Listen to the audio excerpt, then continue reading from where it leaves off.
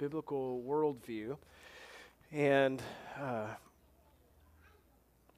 I think how I've decided to address the issues is possibly a little different than I had first anticipated, but just a little review from last week. What is a worldview? Our definition of a worldview is the lens through which each person views the world. And I think that's the simplest definition of a worldview. It's the most basic concept of a worldview. There's a lot packed into that idea, because what is this lens and what does that even mean? That we're looking through a lens. But remember that each person wears a lens to view the world. And so I showed you this image here. This is just the world. And when you see the world, we're looking through our own little pair of glasses. And so there's a pair of glasses that sit, and we look through lenses. The thing is that no one's lenses see things exactly perfectly crystal clear, but instead, our life experiences, philosophies, concepts, just anything that we know has modified how we're looking. And the reason for that is because of sin. And sin has affected the way that we see all things. And so we need to bring our lenses into adjustment with reality, because reality is a real thing, really exists. And so just because people see the world differently doesn't mean they're all true, right? No, what we need to do is look at the world properly through a biblical worldview. So what is a biblical worldview? The biblical worldview is when the Bible becomes the lens through which a person views the world. And again, that's very simple. We want to view all things in the world. And so remember, when we say world, we mean all things contained in the world, visible and invisible. All things. Your own heart, how should you see that? Through the lens of the Bible, right? This building, right? This journal. We see it through the lens of the Bible. What does that mean? It's really here. It's not here. It's here. Things are true and things are false. We have to see all things through the lens of Scripture. That's our goal. Now, we have to admit before we move into this that our lenses need adjustment to bring them into a proper view. Otherwise, we're not going to make any attempt to change any of our thinking. But remember that Scripture says, Romans 12:2, be renewed in your thinking. Do not be conformed to this world, but be transformed by the renewal of your mind. Right? So we need to be transformed in our minds because our minds were broken by the fall. So we got to bring these things into adjustment. How do we do that? By the Spirit's help and by the Word of God, right? And so we do that, but we have to ask some questions that give us insight into, well, how do I view the world? And how do other people view the world? And in evaluating how we all view the world differently, maybe we can start to make sense of where things are not right, and we bring things into adjustment to where they ought to be. So some basic worldview questions are, how did we get here? Like, where did all this stuff come from?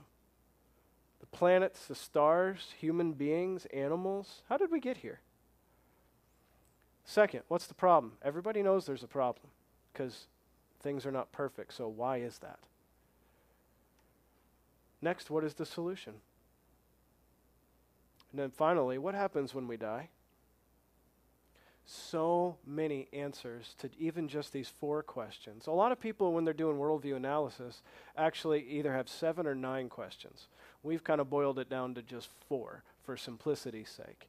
But there's a lot of questions to ask about how someone views the world, how we view the world. I think in asking just these 4 questions, though, it helps us to at least set us on a course for thinking the way that we should and starting to evaluate our own thoughts and the thoughts of the people around us. Because, why is this important? We want to be thinking like we ought to think. Is that the way the world around us operates? I want to think the way I should think. And maybe the thoughts I'm having are wrong. Well, in the most part, the world around us doesn't think that way. They think whatever thoughts I'm having are the right thoughts. And whatever feelings I'm having are the right feelings. But what we think is, well, maybe that thought is not correct. We have a standard to judge our thoughts to. We have a standard to judge our emotions to. We have a standard to judge all things by, and we just have to be careful to do so. Now, I want to cover some concepts here. And if you're a note taker, there'll be a couple of things you probably want to take notes on right here. There are two different types of societies. We live in a society. We don't not live in a society. We live in a society. There's two different types of societies. One is a monolithic society, the other being a pluralistic society. A monolithic society would be one where there's one overarching primary worldview of the society. Doesn't necessarily mean each and every individual, but overarching, there is one primary worldview for that group of people. A lot of people will reference China, for example, as the masses of the population have a particular worldview. It's more monolithic. I think it's kind of like a sliding scale, really. It's not purely monolithic. Not everybody in China has the same worldview. But if it's a sliding scale, it leans toward a monolithic society. There's an overarching worldview. Now, a pluralistic society would mean there are competing or coexisting worldviews at play.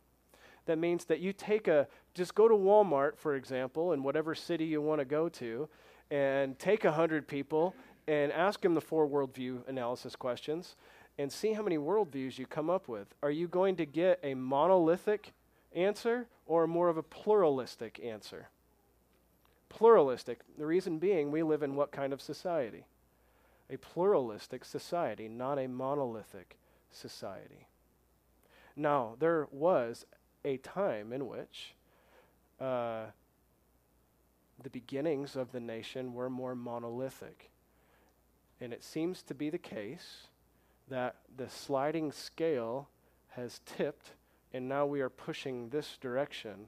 So if a monolithic society is here and a pluralistic society is here, kind of tipped this way, and then now the scales have blop.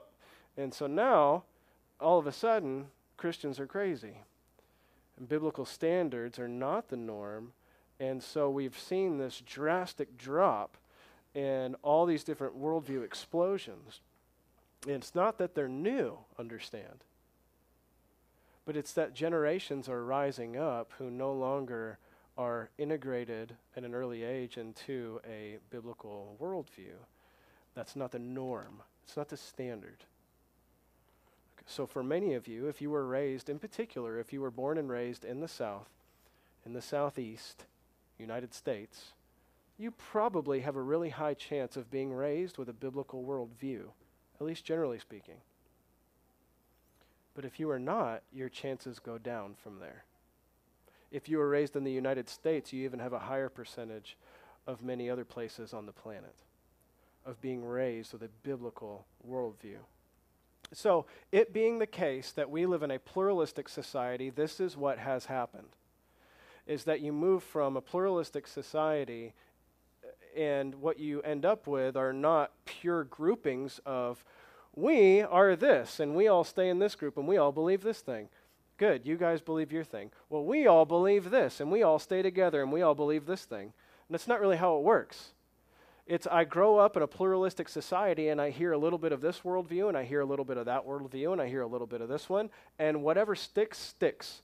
And so I become, as we talked about last week, a syncretist, which means I just blend and blur together all these different concepts and nothing even really makes sense. And that is our society that we live in. Most of us were raised in that society. And so we need to be careful that the things we think are biblical thoughts and the way that we view the world is biblical. And if you can be honest with yourself, there are times when we find ourselves still bringing ourselves into adjustment. There's a pull for me to try to understand this thing the way the world does because, man, that sounds good to me. I don't know why that sounds good to me, but I like the way the world understands that. And then you just feel this pull back. I can't believe that. I can't believe that. That's not a biblical worldview. And so then you have these groups of people who want to remain Christian while not holding to a biblical worldview. And you get things such as progressive Christianity and deconstruction. And let's reevaluate everything we've ever believed because no longer does our worldview maintain a biblical worldview, but we still want to be Christian. So how can those two things coexist? So you have to start from scratch. See which things you can keep and what things you need to modify, change. Okay, so we live in a pluralistic society, no doubt about that. We are surrounded by syncretists. A lot of people will tell you, I am definitely this. I believe this. Where did we come from? They have an absolute answer. But, generally, it seems to be, and it's just my experience, I have no data for this, but it seems to be that most people are not all that settled on their answers. It's like, I think probably this. Oh, I think this, or I don't know, I don't think too much about it at all. That's probably primary right there. I don't really care. I don't care about all this. I care about me. And I'm here right now and I'm hungry. Or I want to watch TV. Or I want to do something else that pleases me. So get out of my way because you're not pleasing me. And so, what do we do? How do we operate? How does a church operate in a world like that? With difficulty, that's how. And so what we find is that more and more churches are seeing that it's difficult and they bend so that it's not so difficult. More and more Christians are saying, I will bend so it's not so hard for me to live in this world. But we can't do that. We can't give in. Okay, so we're going to use lots of words tonight that end in a particular way with ism. And so before we begin looking at isms, just know that ism for our purposes tonight simply means a system of thought. Anything ism is a system of thought, okay? So I just say that because I've had conversations with people in the past, and you throw out isms, and they say, I don't know about all these isms. What are all these isms? All ism means is you have to, we use words to communicate, right? So we have to have words, and when you actually break down these isms, they're like, oh, well, okay, when you look at the word, I guess the parts of the word do make sense. So we're going to kind of do that a little bit tonight, and we're going to look at some major worldview categories as we look. But before we do, there's one ism we need to address, and that is secularism. I put a little hyphen there just so you could see the ism, okay? Secularism. What is secularism? R.C. Sproul's conversation about secularism is super helpful. You can watch most of his stuff for free on Worldview analysis. But anyway, he talks about secularism, and he explains it this way. And in Latin, there are two different words for world. Okay, secular and mundus. And so secular means world, but it doesn't mean world like the physical earth. You divide earth into time and space. And so it's not earth in the sense of space or the material earth, it's the world in the sense of time. And so if you are a secularist, you are holding to the views of the age. Okay? The views of the world as it stands, that's what I believe. That's what a secularist means, at least at its root. Okay? So a secularism means the way things are understood at this time. I'm a secularist. Well, what does that mean? Well, let's get down to the nitty-gritty, and I'll tell you some things of what I really believe. So it's more of an overarching concept, secularism. You say the secular world. We make a contrast between the sacred and the secular, right? And so the sacred or the religious world is a little different than the secular world in that we believe in this, and they believe in all of that. That's a secular world. Okay? All right. So I've broken I don't even know if these are I'm sure they're not. I'm sure these are not the best words to use. I don't always pick the best words to use. But we're going to break them down into two categories, okay? The supernatural worldviews and philosophical worldviews, okay? I was going to call them supernatural worldviews and natural worldviews, but then that messed some things up down the line. So we're going with supernatural worldviews versus philosophical worldviews, and they are different. Now, not all philosophical worldviews reject the supernatural world. Most of them do. But they are philosophical in nature. Okay? The supernatural worldviews are going to be religious worldviews, whereas philosophical worldviews are going to be just that, ways of thinking, philosophy. Okay? I think you'll get it. We're not going in depth into these tonight. This is an overview of these things, because what we're going to do in the coming weeks, I was only going to take 4, and as I looked at it, there are just so few, and it's not really going to take all that much of our time, and so we're just going to look at the primary worldviews that we may encounter, okay, which is just a little bit more than 4, but we're going to just kind of look at them all and do an overview, okay? But we're not doing the huge overview tonight, or detailed overview, I should say. We're just kind of doing an aerial view tonight of what are in these categories. So in the supernatural worldviews, we find theism, deism, polytheism, pantheism, panentheism, animism, and paganism. What in the world are all of those isms? Well, generally, theism is a personal God. Christianity is theistic. Okay, it's a general category. But so is what other religion?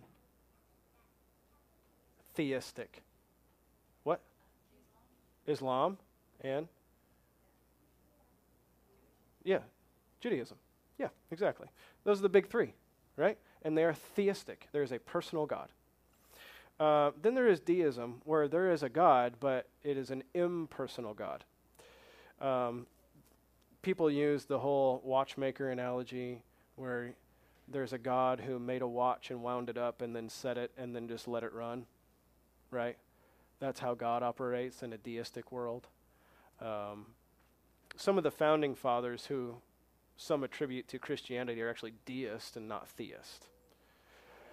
Okay, so polytheism, poly meaning many, and then theism referencing theos from the Greek, which is God, so many God. Things such as Hinduism, the ancient Greeks and Romans were polytheists, right? Mormons are polytheists, right? They believe in an infinite number of gods.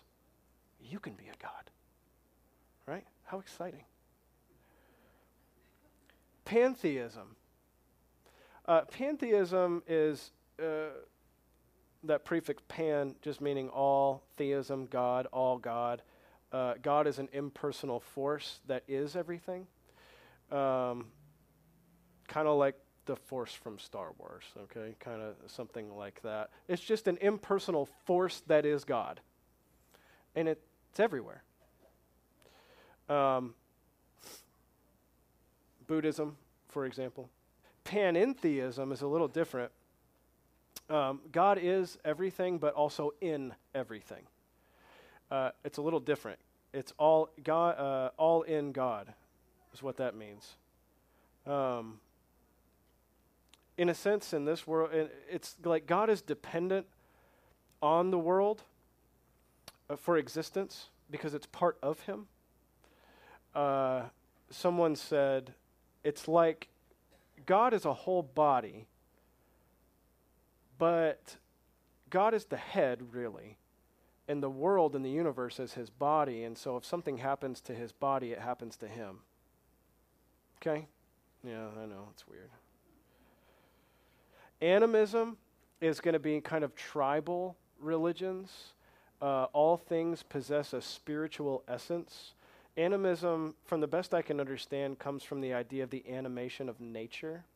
So meaning that nature, everything around us, so think of like Native American tribalism, or even African tribalism, where things like trees have a spiritual essence or being, or there's a sun god, or things like that, right? Like everything you see has a spiritual presence to it. That's animism. And then paganism was really just a worship of nature itself and other deities attached to it. Wicca, for example, is pagan. Pagan, I found, I didn't know the root of the word pagan, but it really just means country dweller. So, but you get the idea, don't you, is that those people that were far removed from the center city came up with their own religions, right? And so you either were part of the city center, which had the major religions, or you were outside of it. So you were called pagans, right? Because you're a country dweller. You do country stuff. You don't know anything, right? So that's the idea. Okay, so those are supernatural worldviews because it's very spiritual, isn't it? All these are very spiritual in nature.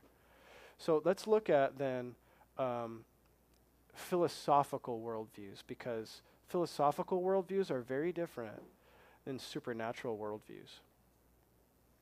So some philosophical worldviews. The first being naturalism,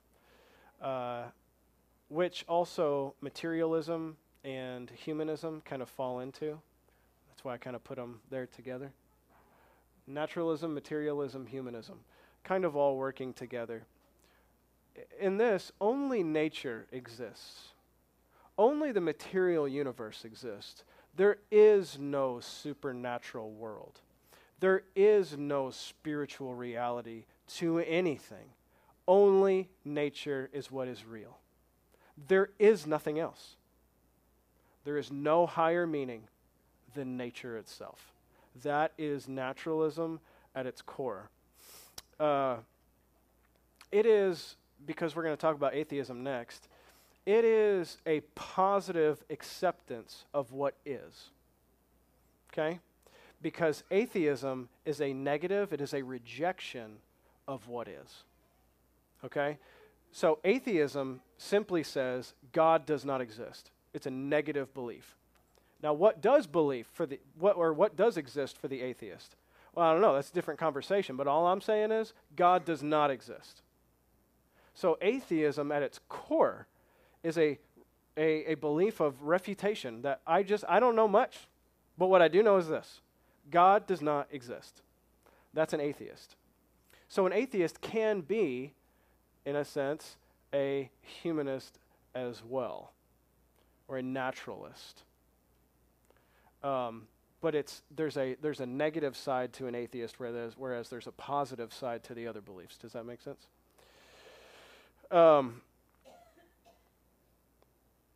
They would say, just as a helpful idea here as we're thinking about it, they would say people created God. God did not create people.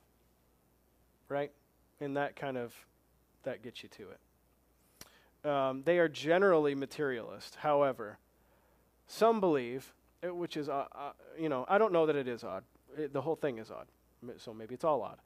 Some believe in the world of ghosts and spells and mediums, but yet are atheists. So they acknowledge that there's a spiritual realm, and they're not saying it's unknowable, but what they do know about it is this: God does not exist.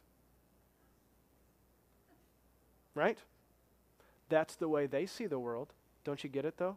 That's the lens that they see the world through. And then agnosticism. Agnosticism is very common. I'm sure there are a lot of agnostics at Tech who actually say, I'm an agnostic.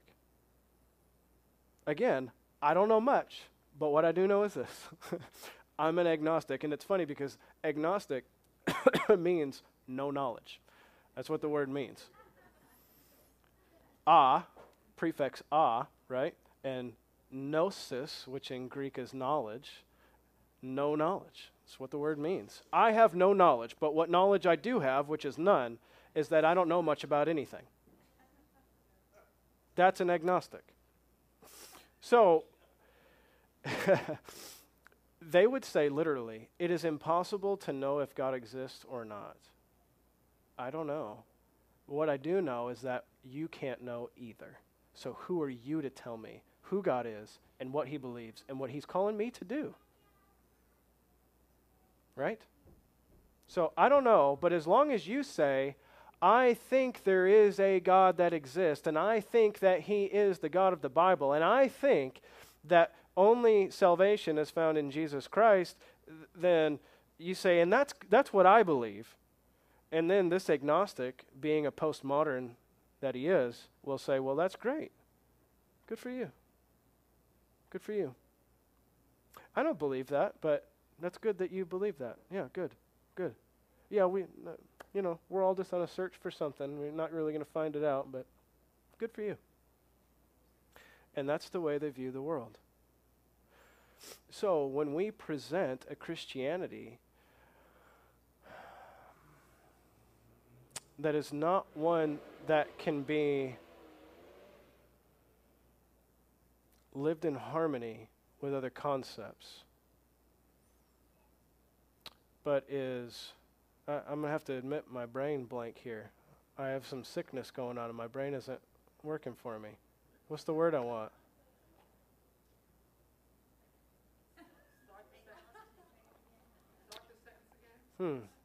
Let's think about it. It is the only option. There are no other options. Exclusive, thank you. It's an easy word, see? It is exclusive. There is an exclusive nature to the gospel that the world doesn't like. And so when you present an exclusive gospel in a pluralistic society, they say, no, we're not having that.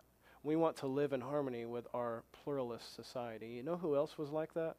Rome. Ancient Rome. All these gods, it's good, add another one, that's fine. You want to be Jewish? Be Jewish, all you want. But you need to be Jewish and also worship the emperor. You need to be Jewish and not say that all this is wrong. You can't do that. There is no exclusive claim to truth. It's all. They were postmoderns before postmodernism was a thing. Because it was all relative. Really. It was all true at the same time, even though they contradicted one another. It's not anything new. It is not anything new. We've just put new labels to it. So, all I want to do with our time that we have left is, in a very simple way, I thought it would be wise for us to just answer the basic worldview questions from Scripture tonight, and just make sure that as we evaluate some of these other worldviews, that we're having this as our basis. We know these are the correct answers. We have some Scripture to back that up. It's very obvious, okay? There's nothing challenging here, what I'm about to say. But we are creating a base for moving forward for analysis of these other worldviews, okay? So we're going to answer the questions from a biblical worldview. And it's so simple to us, isn't it? It's so simple to us. But is it simple to all these people we've just been talking about? Do they accept all the answers that we're about to give? Do they accept that when we answer these, that these are the only right answers and there are no other right answers? These are the only ones. We have the truth.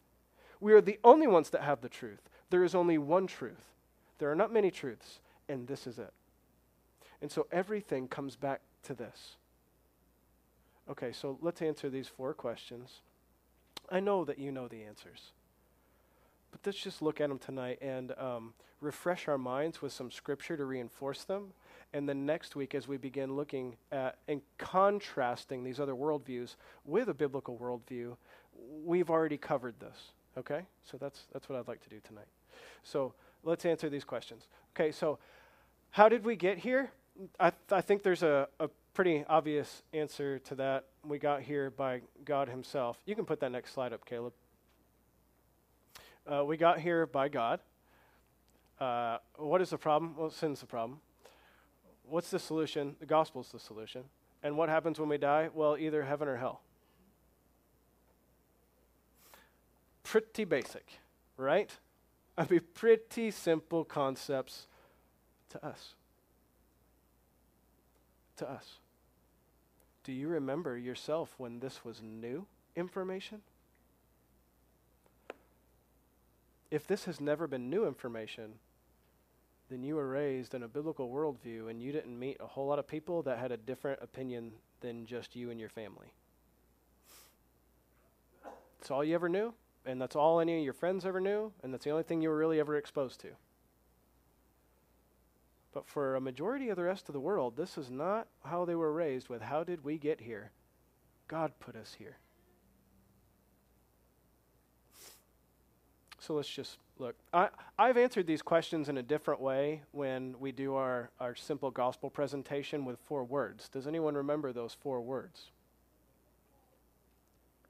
No, faith is not one of them. Fall is one of them. Redemption is another one of them. Yeah, you're halfway there. Glorification's the last one. What's the first one? Creation. Creation, fall, redemption, glorification. Creation, fall, redemption, glorification. That's everything. Creation, fall, redemption, glorification. That's it all. That's all of it. And we can answer all those with that, right? Except glorification doesn't quite work because not everybody is glorified. Only some. How? By faith in Christ. Why? Because of sin. Okay, so just briefly, let's look at them with a couple of passages, okay? So first question, how did we get here? We got here by God. These are some of the passages we can use to reference that fact. It's not what we think. It's a fact. There's not other answers for how we got here. God created us and put us here. Right?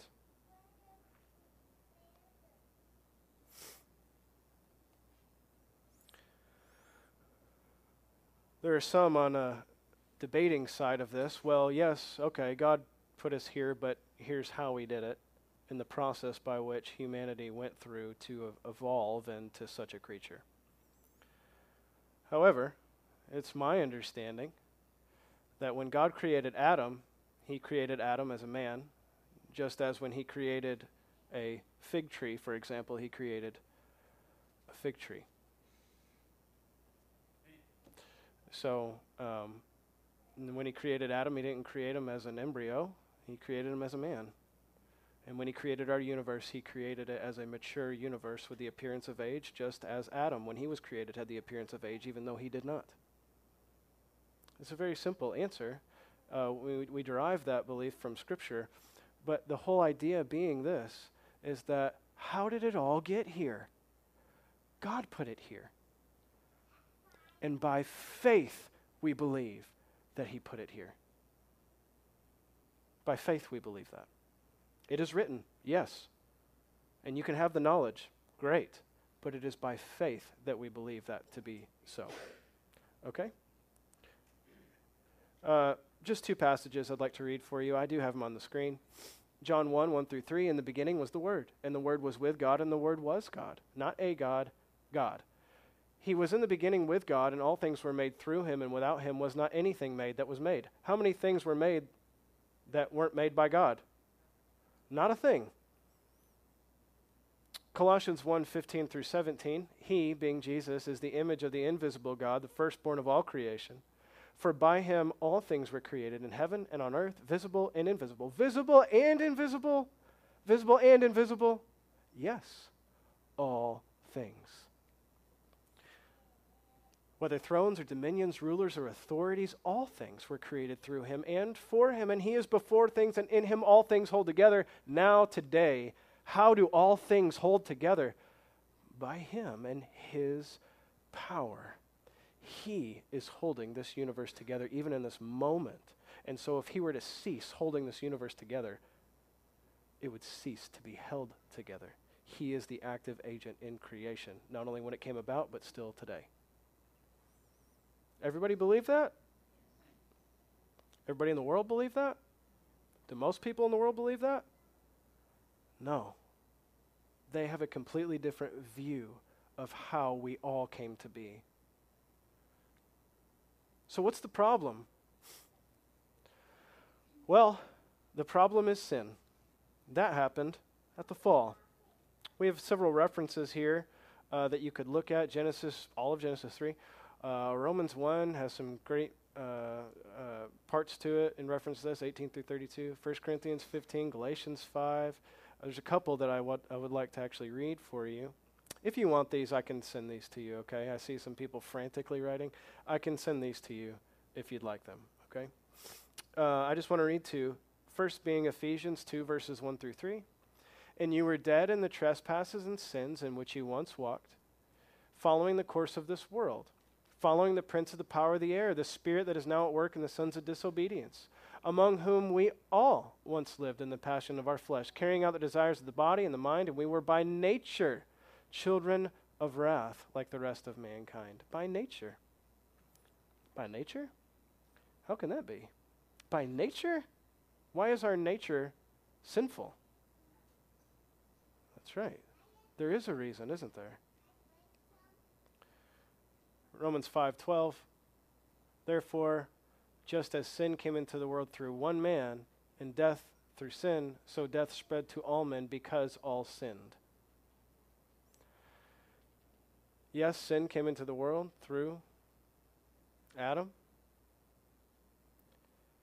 and sin spread, and that became our very nature. Our very nature is now sinful. That is the problem. Is that only the problem with humanity? What else is broken because of sin? Everything. Everything. For even the earth itself. Even the earth itself. And you feel that too, don't you? You know that too. Look at the world around you. You not only see that there is a God who created it, you know there's something wrong. How can you deny it? And so everyone comes up with their own answers. And they create a way to view the world to make sense of it. That's a worldview. We need to make sure that the way we understand things is through the lens of Scripture. Okay, next. What's the solution? If sin is the problem, what's the solution? We'll just stop sinning. That's the solution, right? Maybe that's not the solution. There's lots of passages we could look at to the gospel solution. Why? Because the Bible is all about the gospel. So these are just a couple. There's a lot. The couple I would like to read for you are Romans 5, 8, and 9. It's the first one. But God shows his love for us in that while we were still sinners, while we were in that condition of deserving nothing but his wrath because of disobedience, Christ died for us. While we were in that condition, Christ died for us. Since, therefore, now that we have been justified by his blood, much more shall we be saved by him from the wrath of God. What are we saved from? Are you saved? We like to say that. Are you saved? Yeah, I'm saved. What are you saved from? The wrath of God. You're saved from God. You're saved from his wrath for the punishment that would come upon you because of your sin. God made a way. God fixed the problem. So how is that solution credited to me? I want the solution. Does everybody want the solution? Careful with your answer. No, they don't want the solution. Why is that? Because they can't even see the problem. Sometimes we lose sight of the problem, don't we? And we kind of despise the solution at times. Because our hearts are not perfect. That's the next step. We haven't got there yet. One day it will be. So next, Ephesians 2, 8, and 9. How do I get that? For by grace you have been saved. How? Through faith. And this is not even of your own doing. It's the gift of God, not a result of works, so that no one may boast. You didn't even do it. Because if you did it, you'd have something to boast in. But your boasting is removed because God has done this. It is the gift of God. It's not a result of works. We are his workmanship. In other words, he crafted us. He made us. For what? We've been created in Christ Jesus to do what then?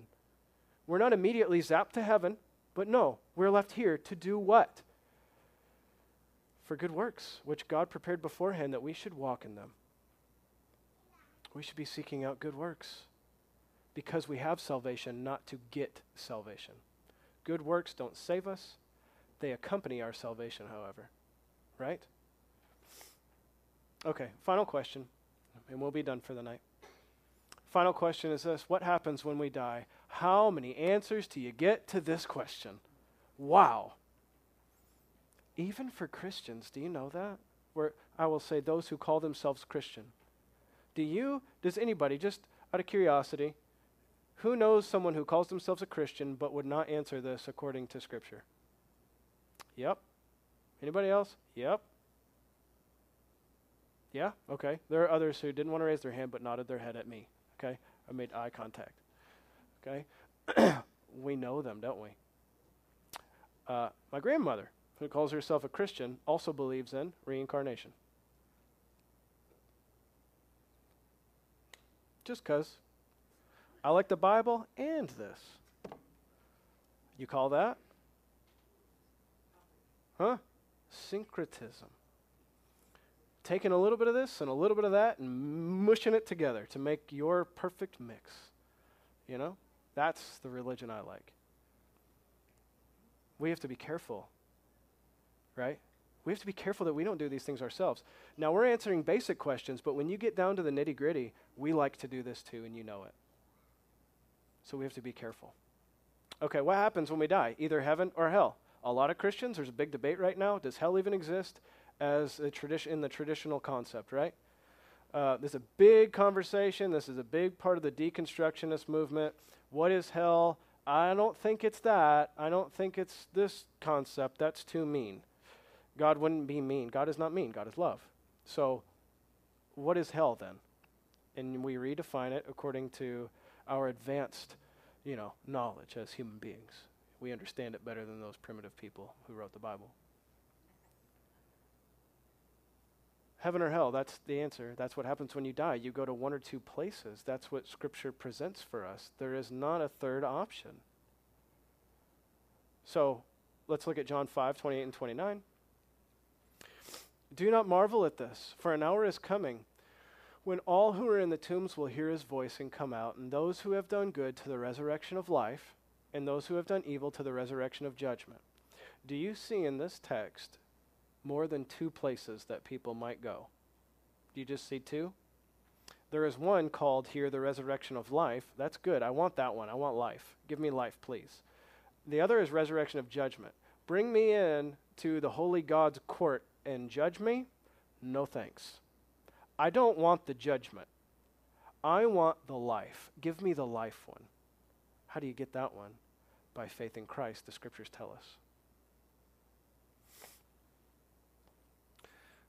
Next, Romans 2:6-8, and it says, and he will render to each one according to his works. To those who by patience and well-doing seek for glory and honor and immortality, he will give eternal life. But to those who are self-seeking and do not obey the truth, but obey unrighteousness, there will be wrath and fury. Tell me, do you see more than two options? There are either those who obey the truth, and they are given eternal life, and there are those who do not obey the truth, and they are given wrath and fury. As we take these concepts throughout Scripture, we identify these places. This place of eternal life, the resurrection of life, is heaven. And the place of wrath and fury, the place of judgment, is hell. These are the two places that people go when they die. For those who have faith in Christ, eternal life is given to them in heaven.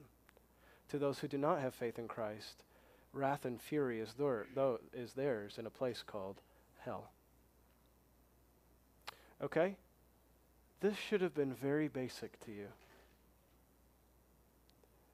But what I'm hoping is that in these simple answers that we're going to take with us, and as we evaluate some other worldviews, we're going to be able to interact and maybe possibly understand the world around us a little better is my hope. That's my goal. That we might understand the world around us a little better.